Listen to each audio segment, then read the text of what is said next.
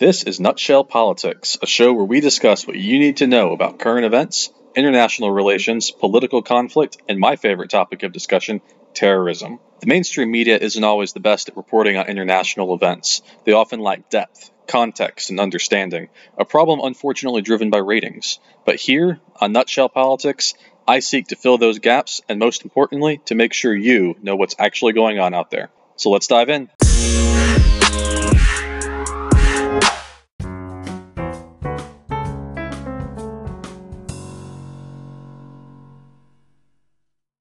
Hey everyone, and welcome back to a brand new episode of Nutshell Politics. My name is Dr. Justin Kinney, and I am excited to be back with you guys for what is now my second episode back from a little bit of a hiatus that I took for a few months. But I have got myself set up here in a new office set up for recording, and I am just ready to dive right in. So this week we are going to be talking about a really exciting, historic actually, peace deal that took place in the world of international politics not that long ago, and actually it's still been ongoing. And that's the U.S. brokered deal to normalize relationships between the United Arab Emirates, sometimes called the UAE, and Israel. And this is something that was probably a long time in the works, but it's a pretty historic deal because as we've talked about on this podcast before in previous episodes, although it's been a while, the relationship between Israel and many of the Arab countries in the Middle East is pretty tense, to say the least. They have not had historically very good relationships ever since Israel was formed in its modern state with its modern boundaries in the 40s. But since that time, we have had a few Arab countries open their borders, so to speak, to Israel and really kind of open those relationships there. It has not happened often, as we'll talk about in a minute. There's only been really 3 cases of quasi-normalized relationships between Israel and an Arab country. But we're also going to spend some time talking about kind of what the tenets of the deal are on both sides, what each side's conditions are for this deal to go through, kind of what countries are on both sides of this, the role the U.S. played in it, which is a really interesting one as well, given some of the current political things going on in the United States. Then we'll talk a little bit about some of the backlash that's come about from certain other countries, as well as some territories. And then we'll kind of get into what this may look like, or what it means going forward for Israel and the UAE, what they get out of the deal. And then kind of what this may look like down the road for other countries. Is this going to be the first in a row of dominoes to set off as lots of countries start to normalize relationship with Israel? Or is this kind of another rare case and it's going to be another 26 years before the next Arab country opens up to Israel? So let's start with a little bit of the history here of Israeli-Arab relationships. This is, as I said, a pretty historic deal. The UAE, assuming this actually let me back up a minute. So this was a peace agreement that was agreed to back about 2 or 3 weeks ago. I think it was the 13th of August, but it has not formally been signed yet. They are expecting it to be signed probably in early September, so just in the next week or so, give or take. And that will be signed probably in the White House here in the United States. But assuming it all goes through, the UAE will be the 3rd Arab country to formally normalize its relationship with Israel. This will be the first country on the Persian Gulf to do so, and that's also pretty historic. The other 2 countries to do this were Egypt back in 1979 and Jordan in 1994. So the 1994 one is the most recent. It's almost exactly 26 years ago. I forget the exact month that took place. I want to say it was more like October and November. So that was a little bit later, but we're almost at 26 years since the last full normalization of relationships between Israel and a country in the Middle East like this. So let's quickly talk about those 2 deals. Let's start with the Egypt-Israel peace treaty. This was the very first one. It was signed in Washington, D.C. Back in 1979. And it's pretty famous because it was following the very famous Camp David Accords. If you aren't familiar with that, the Camp David Accords were in 1978. And it was this kind of a series, I guess a pair is probably a better word. There were 2 of them. Political agreements signed by the Israeli prime minister and the Egyptian president. And They were sequestered together at Camp David, which is a kind of a country retreat that the President of the United States uses. And they were there for almost 2 weeks, and eventually they signed these deals, and the formal Egypt-Israel peace treaty was signed in March of 1979 by Egyptian President Anwar Sadat and the Israeli Prime Minister Menachem Begin. And this was all under Jimmy Carter, and he was kind of the one who helped broker and witness this peace treaty back in 79. Now, this was a pretty massive deal because it was formally ending what was considered a state of war that existed between Israel and Egypt that had pretty much been going on for 30 years, although it wasn't always, a hot war necessarily, but they had been fighting on and off for many years. The Six-Day War, famously in 1967, when Egypt was set to attack Israel. Israel took the first strike instead and ended up capturing a large chunk of Egypt, actually, the entire Sinai Peninsula. But as part of this Egypt-Israel peace treaty, Israel agreed to give that back to Egypt and normalize the relationships. And in exchange, Egypt would also push for peace and formally recognize Israel as a state. Also gave things like passage of Israel's ships through the Suez Canal, and notably this became the very first Arab state to officially recognize Israel as a country and to normalize any sort of relationships between them. And again, that was in 1979 when it was formally signed. Now, this was met with a massive amount of controversy, especially across the Arab world. A lot of countries saw it as kind of being betrayed by Egypt, especially among, let's say, Yasser Arafat and the PLO, that's the Palestinian Liberation Organization. But on the other side of this, the world actually recognized this as a pretty big deal, and the Egyptian president and the prime minister of Israel actually ended up receiving the Nobel Peace Prize for this. However, it did have some personal consequences for these countries. In particular, Egypt was suspended from the Arab League for about 10 years over this, and Anwar Sadat actually ends up getting assassinated a couple years later in 81 by members of a jihadist organization who were pretty angry with him, and for a variety of reasons, but in part because of this. But, the aftermath of this is that this peace between Egypt and Israel actually has lasted pretty much since that point, and Egypt has become a pretty important partner for Israel strategically and for trade and other things as well. And as part of the agreement too, the United States, I mentioned, was kind of in on this. Jimmy Carter helped negotiate this as one of his major accomplishments as president here in the United States. And as part of the deal, he agreed that the U.S. would help with economic and military aid to Egypt, political backing for governments in Egypt as well. And even though there have been a lot of concerns over the years that this peace may not last, especially when there was the big revolution in Egypt back in 2011, but it actually has held, and as recently as 2014, the Egyptian president El-Sisi pledged to continue and uphold that treaty. So that was the first one. Let's jump ahead now to 1994. This is the Israel-Jordan peace treaty. This was signed by Jordan's king, King Hussein, and the Israeli prime minister at this time, Prime Minister Rabin. And again, this one was signed in the United States. So signed it on the White House lawn, and this was under the U.S. President Bill Clinton. Now, this was, again, a huge deal. Now, in this case, Jordan is on their eastern border, so this is a large border country. Egypt actually does border on the south a little bit as well, so these are both border countries. But it settled kind of relationships between the two countries, settled some of the land disputes that they have, water disputes, and really helped provide for kind of a lot more cooperation in terms of both trade and tourism across these countries, in particular because there's a lot of tourism right now that where people will visit one of those two countries and then want to cross into the other, especially visiting Israel and wanting to go visit, say, Petra. And as part of this deal in particular, this was kind of a little bit of a unique element. Both countries pledged that neither of them would allow their territory to become a staging ground for any sort of military strikes by another country, a third party in this. Now, other things that kind of were part of this deal as well, kind of in smaller roles, cooperation against terrorism. So they agreed to help each other in fighting terrorist attacks. This would include all kinds of different violent attacks, smuggling, border attacks, those types of things as well.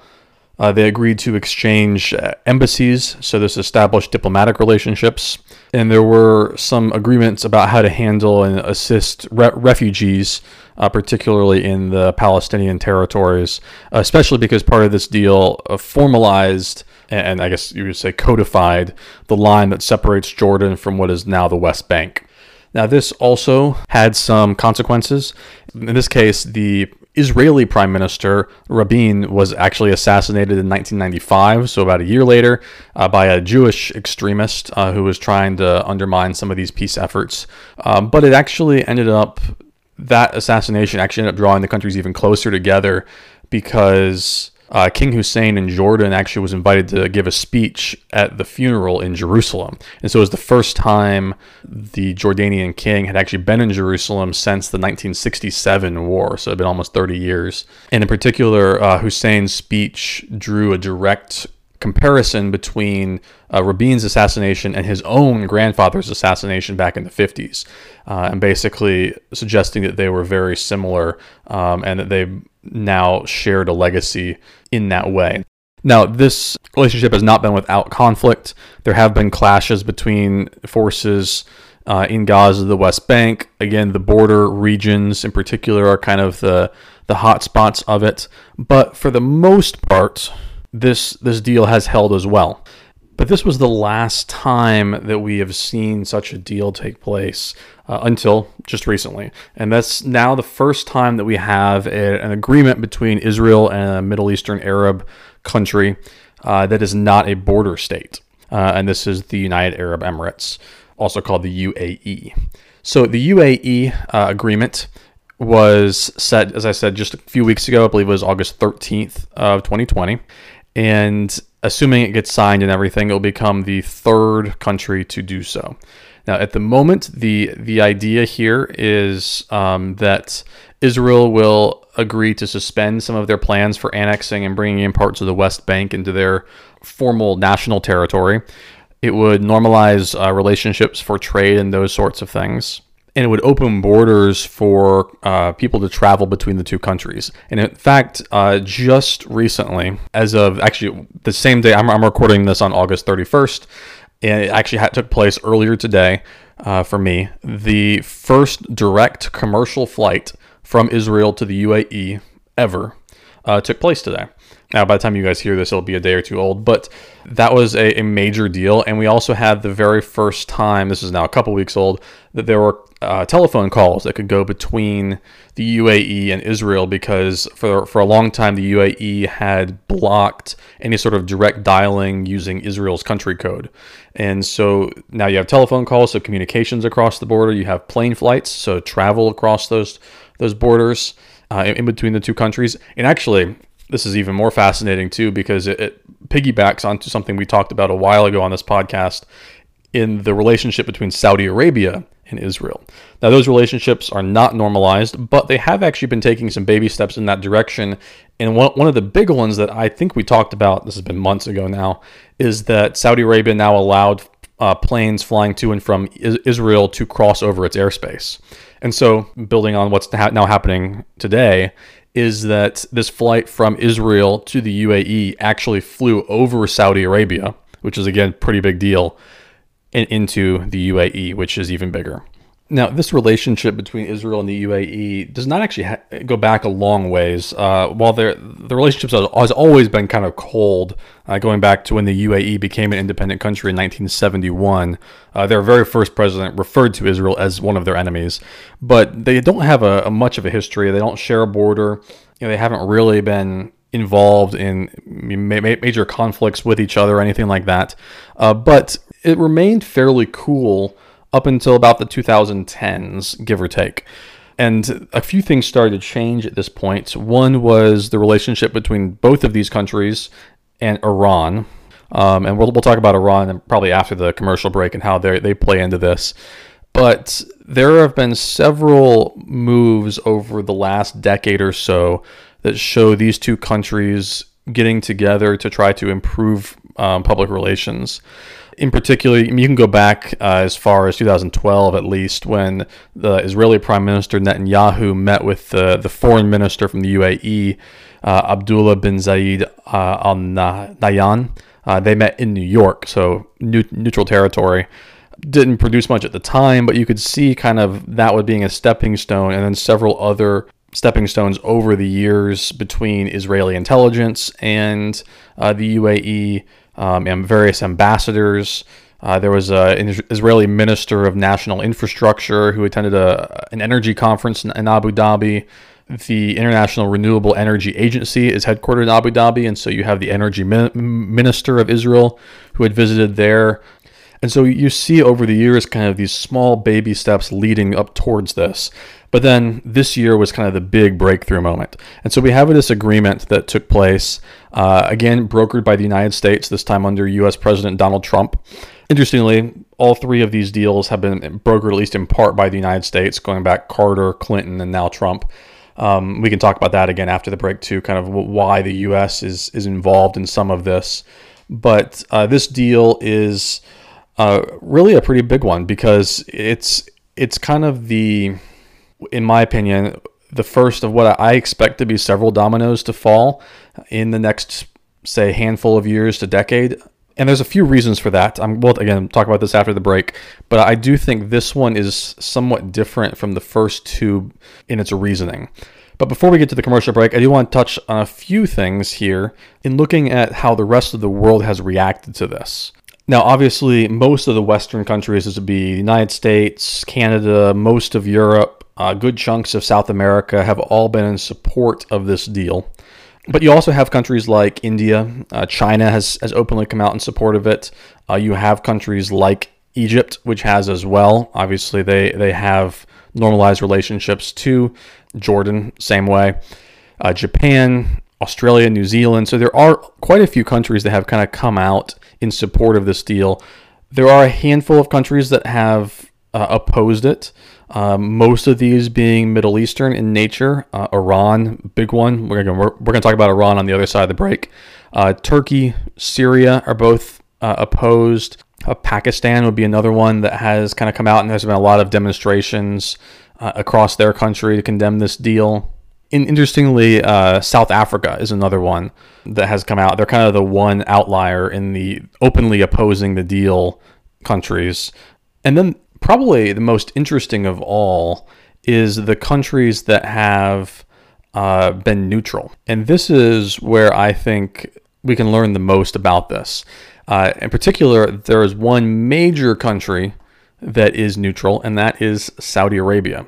And I think that's a really interesting move by them because they are one of the largest countries in the Middle East. They're by far one of the most powerful countries in the Middle East, especially on an international level. And as I've said, we've seen them kind of take a few baby steps in the direction of normalization of relations with Israel as well. But I think their neutrality on this is something to be very interested in and something to follow going forward. Lebanon, which is on the northern border of Israel, formally neutral on this, also really interesting. That's another border country. And then one I noted as being opposed is a really fascinating one because while there are a lot of protests and rallies in the country opposing this, on a national level, the country of Pakistan actually has been more neutral than you might expect. Now, they have been much more cautious in their dealings with this, particularly because they tend to be very on the side of the Palestinian state. But the reaction was not one of condemnation or direct opposition, which is really fascinating to me. There are a couple others as well, but those are kind of the big ones I think that are worth focusing on going forward. Now we're going to go ahead and take a short commercial break. Just give me a chance to rest my voice. When we come back on the other side, we'll talk about what this deal actually does for Israel and the UAE, as well as some of the impacts going forward for those two countries, but also for the world. We'll talk about the U.S. relationship in this, why they're involved in all three of these deals. We'll talk about Iran and why their presence, I think, makes this deal unique and different from the other two. And then maybe we'll see how time's going, but maybe we'll kind of touch on where I think this is going next. We'll muse about potential future countries that may be following suit or not. But let's take a quick commercial break, and I'll be back with you guys in just about a minute. And we are back. Thanks so much for staying with me through that little commercial break. So we're going to talk about, for the rest of the episode, a few things. I want to start by just kind of touching on what this deal actually is, what both sides are agreeing to, and then we'll kind of move from there. So the agreement specifically deals with their general diplomatic relations. So exchanging embassies, exchanging ambassadors, cooperation across the board on all kinds of issues. And these are similar to what you would find with the other deals I talked about. So things like tourism, trade, but also cooperation in education, healthcare, security. However, these things may take some time to go forward. And in fact, it's thought that the presence of an embassy in Jerusalem, so a UAE embassy in Jerusalem, probably won't happen for a while, specifically because they're still a little hesitant about the relationship between the Israelis and the Palestinians. The UAE still says it's going to continue to support the idea of a two-state solution between Israel and Palestine.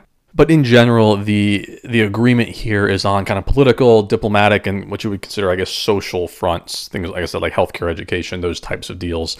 But trade as well. And as I mentioned, you now have things like communication across borders with telephone calls and transportation between the two countries with direct flights from Israel to the UAE. Now, in exchange, Israel, as I mentioned before, has agreed to kind of suspend some of their plans for annexing parts of the West Bank.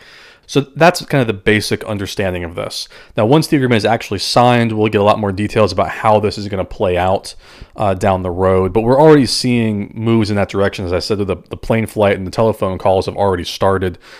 All right, so from there, let's move into kind of the United States' role in this. As I mentioned before, the U.S. has been a part of all three of these deals, going back to Jimmy Carter with Egypt, Bill Clinton with Jordan, and now Donald Trump with the UAE. So why is the United States such an important or omnipresent presence in these types of deals?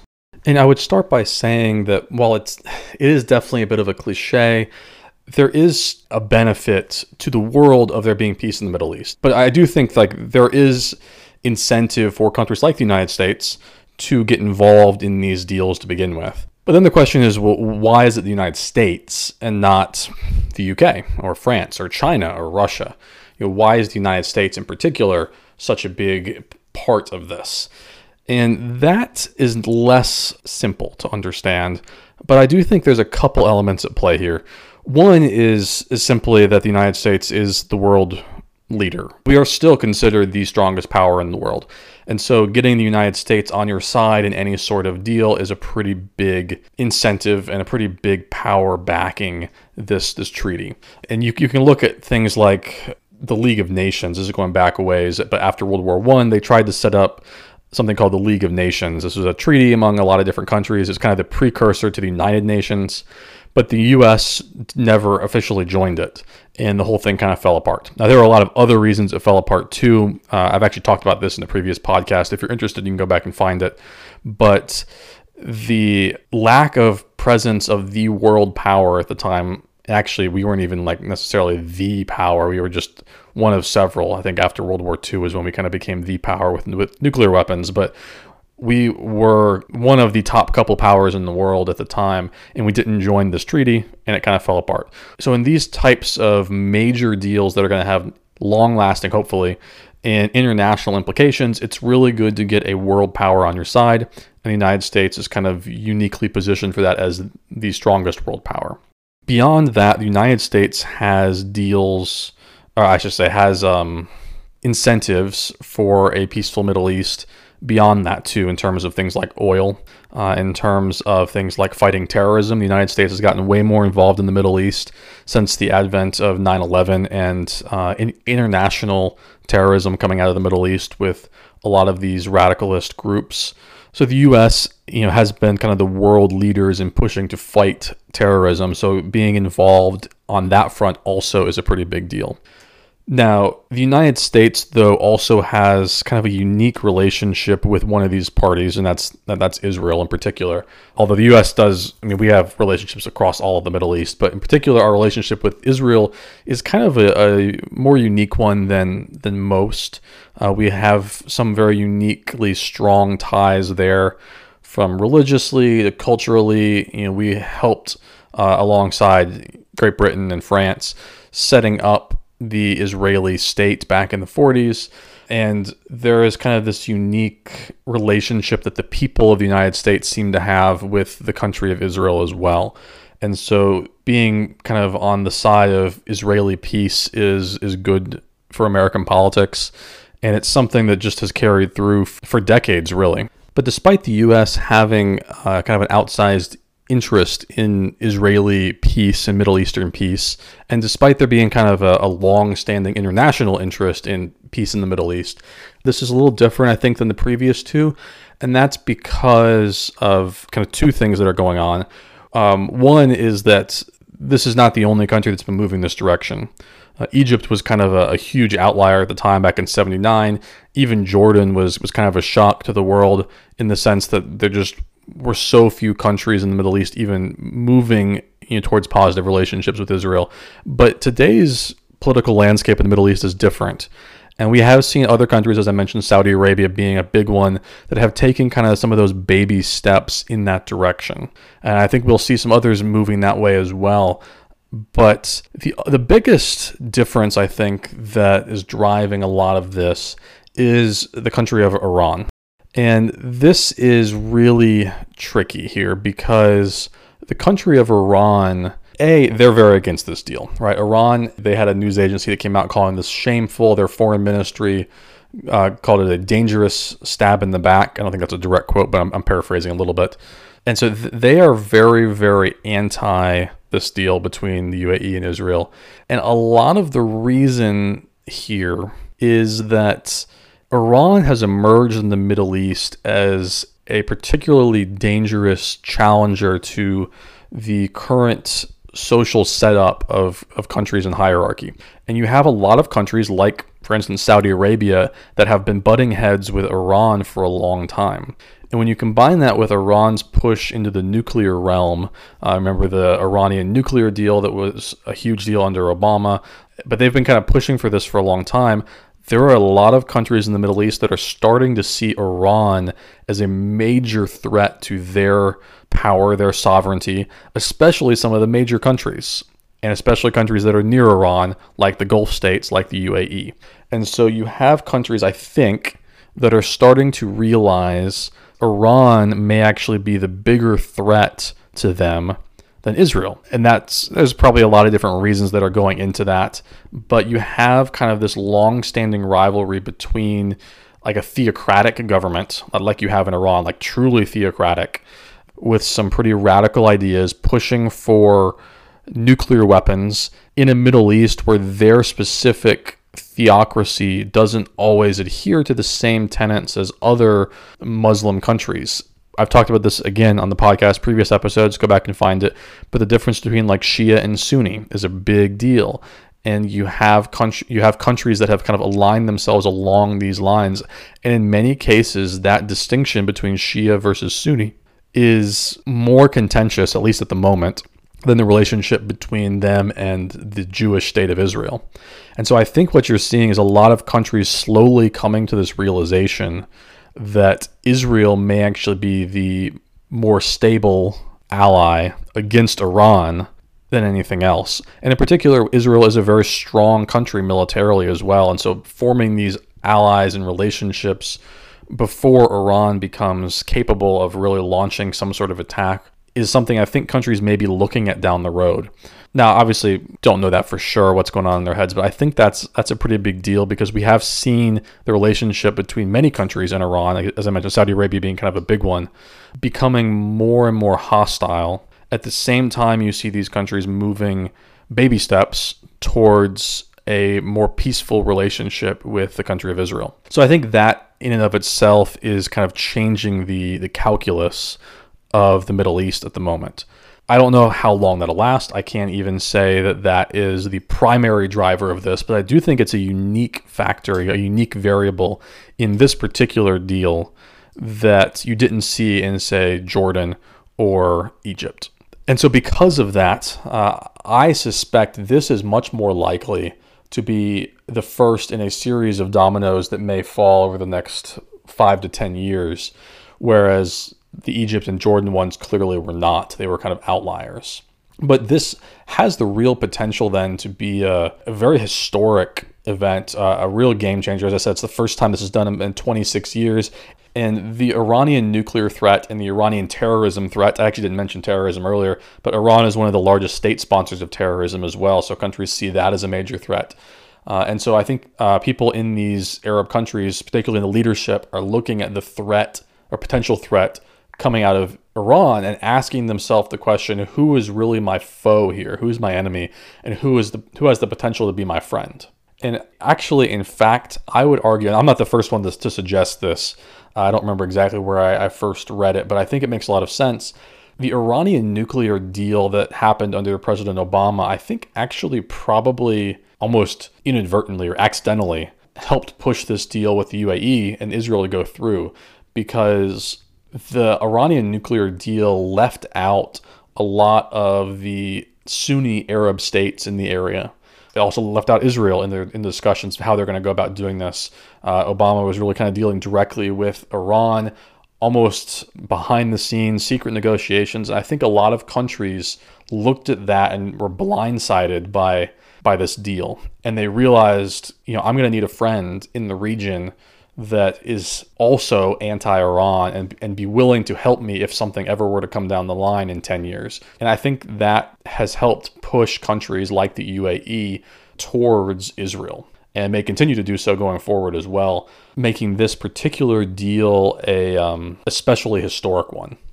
Now, as I mentioned, as part of this, we did see the first plane flight between the two countries. There were actually representatives from the United States on board, as well as many other countries as well. Israel's national security advisor was on it. One of the senior advisors to Trump, Jared Kushner, actually his son-in-law as well, he was one of the delegates on board this flight as well. If you are on Twitter much, there were all kinds of photos that popped up of taking photos outside the plane of them flying over Saudi Arabia, of them coming in and landing, all kinds of things. It's a 3-hour flight that's taken 70 years to happen. And I think this may be a pretty important and exciting turning point in relationships between Israel and the Arab world that the Jordan and Egypt ones were not. Now, I'm going to take a step back and talk about kind of the implications for these countries going forward. As I mentioned, the deal itself gets a lot of concessions on trade and things like that. But there are some other kind of longer term implications here that I think need to be mentioned on all sides. And I'll actually include the United States in this, all three partners in this, US, UAE, and Israel. Israel got probably their most important piece of the puzzle here, and that's the regional recognition of them as a sovereign Jewish state. A lot of the countries refuse to even recognize it as a state that has a right to exist. Some of the states, like Iran, have come out and said they deserve to be wiped off the map. So having another regional country assert its recognition of the Jewish sovereignty is a pretty big deal on kind of an international front. They're adding one more country that was formerly opposed to them on their side, at least in terms of their right to exist as a country. The UAE is going to benefit from linking their powerful trade markets. And again, they're actually one of the richest countries in the Middle East too. So they're very, very wealthy, but now they have a new link to the region's strongest superpower in terms of like military strength, cybersecurity. And so they're linking their economy into a much stronger infrastructure with what you would consider the Middle East, one of the Middle Eastern superpowers. And then it also helps normalize relationships with the rest of the West as well through Israel. And so that can be a pretty big opening for a very small but very wealthy country that has the potential to really even expand on their wealth further. On the US front, this is actually really interesting because for Donald Trump, and I've been very critical of him and especially his international relations policies on this podcast. I don't think he really has a good solid grasp of international relations. But this becomes almost overnight his crowning achievement on the level of, and I realize this is going to be an unpopular stance, but on the level of potentially even winning a Nobel Peace Prize for this, especially if this starts a trend of other countries moving that direction too. I know a lot of people can't stand him. I myself have not been thrilled with some of his international policies in particular. I just don't think he's very well versed in it.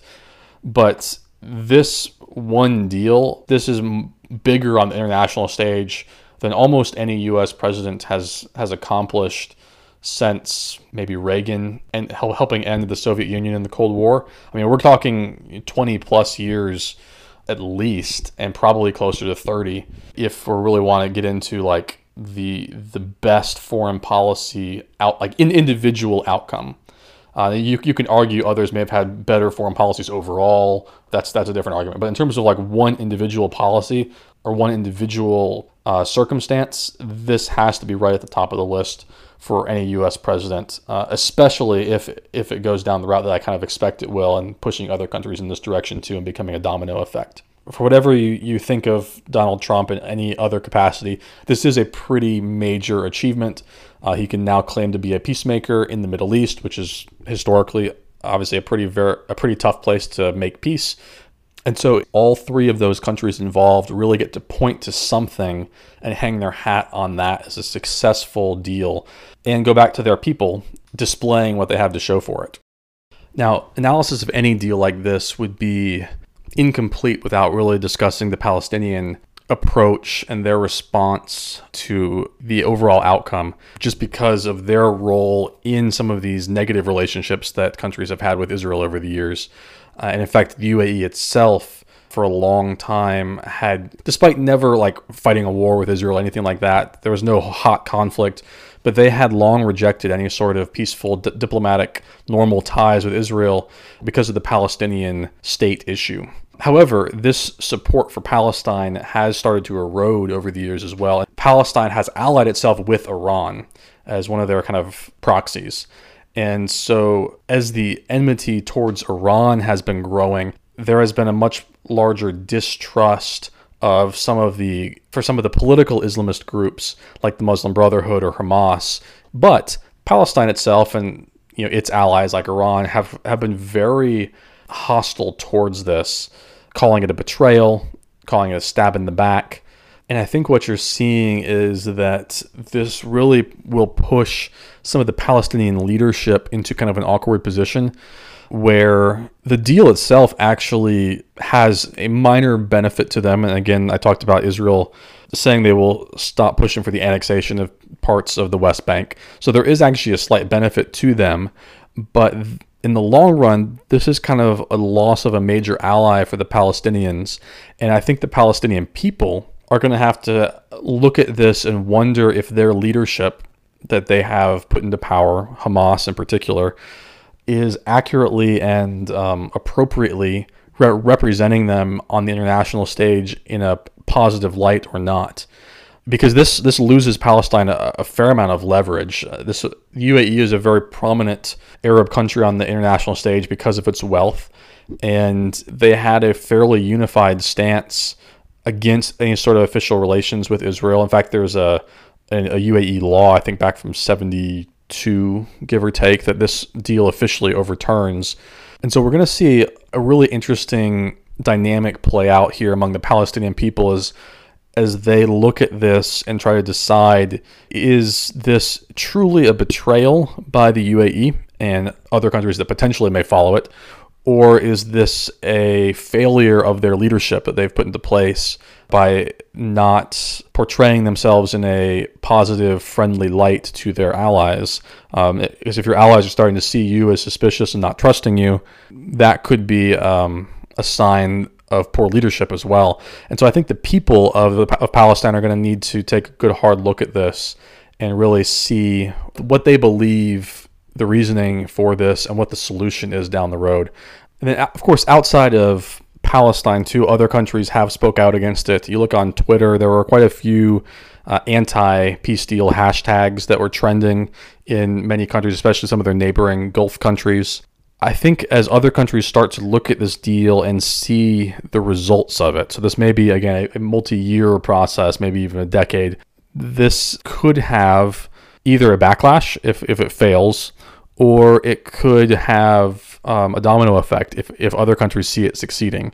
I do think some of these countries in the Gulf feel like they should have been negotiating on this deal as well. It should not have been a one-country thing. It should have been some sort of like a pan-Gulf decision that was put into place. But the UAE leadership as a whole, has some of the highest trust from their people of any country in the Middle East. And I think it's something that will be gradual for the people culturally to become more accepting of it as well. While historically they have opposed deals like this, I mean, there was a poll not even that long ago that showed something like 75 to 80% of citizens of the UAE were against normal relationships with Israel. When the deal happened, there wasn't exactly a huge outcry against it among the people either. So it's always been kind of a much more moderate opposition as opposed to an extreme one. And this is something that I think will just be a gradual move, especially as they start to wait and see what the long-term outcome of this will be. And of course, that's, I think, probably a stance that most of the world will be taking too.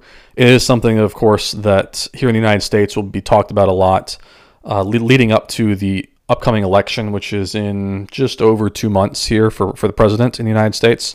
Now, people in the United States, we don't tend to vote based on international relations. That's actually a pretty big deal. I mean, I studied international relations, so I think it's important. But when you look at like why the individual person votes, they're much more likely to vote based on domestic issues, not international ones. But it's probably Donald Trump's biggest achievement, and to be fair, it is a big one. I mean, credit where it's due. This is a major, major deal.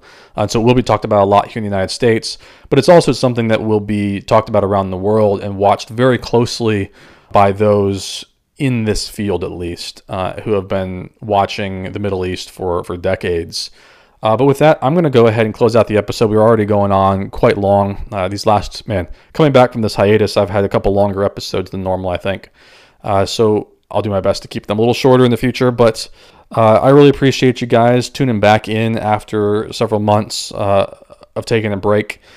Please, spread the word about the podcast, especially as if I have any students out there going back to school who are dealing with online or hybrid classes and want someone to kind of break down these issues more in a podcast style.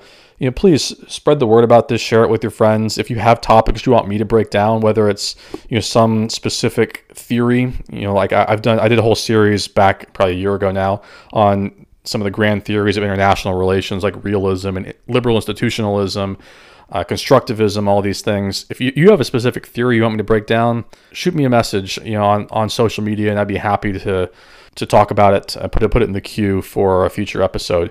So how do you do that? So there's really two best ways to reach me. You can reach me on Twitter. My handle is Justin R_Kinney. Please find me, follow me there, hit that follow button. I'd be happy to engage with you and interact, talking more about this issue or any others. Or as I said, if you have future suggestions for topics, I'd love to talk about that as well. So you can reach me on there. If you want to reach me on Facebook, you don't do the Twitter thing. I have an author page. It's called J. Robert Kinney.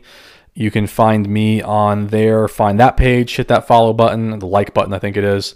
That's primarily where I post my fiction author updates. I have written 2 books that are published out right now, one called Precipice and one called Splintered State. They're kind of mystery novels.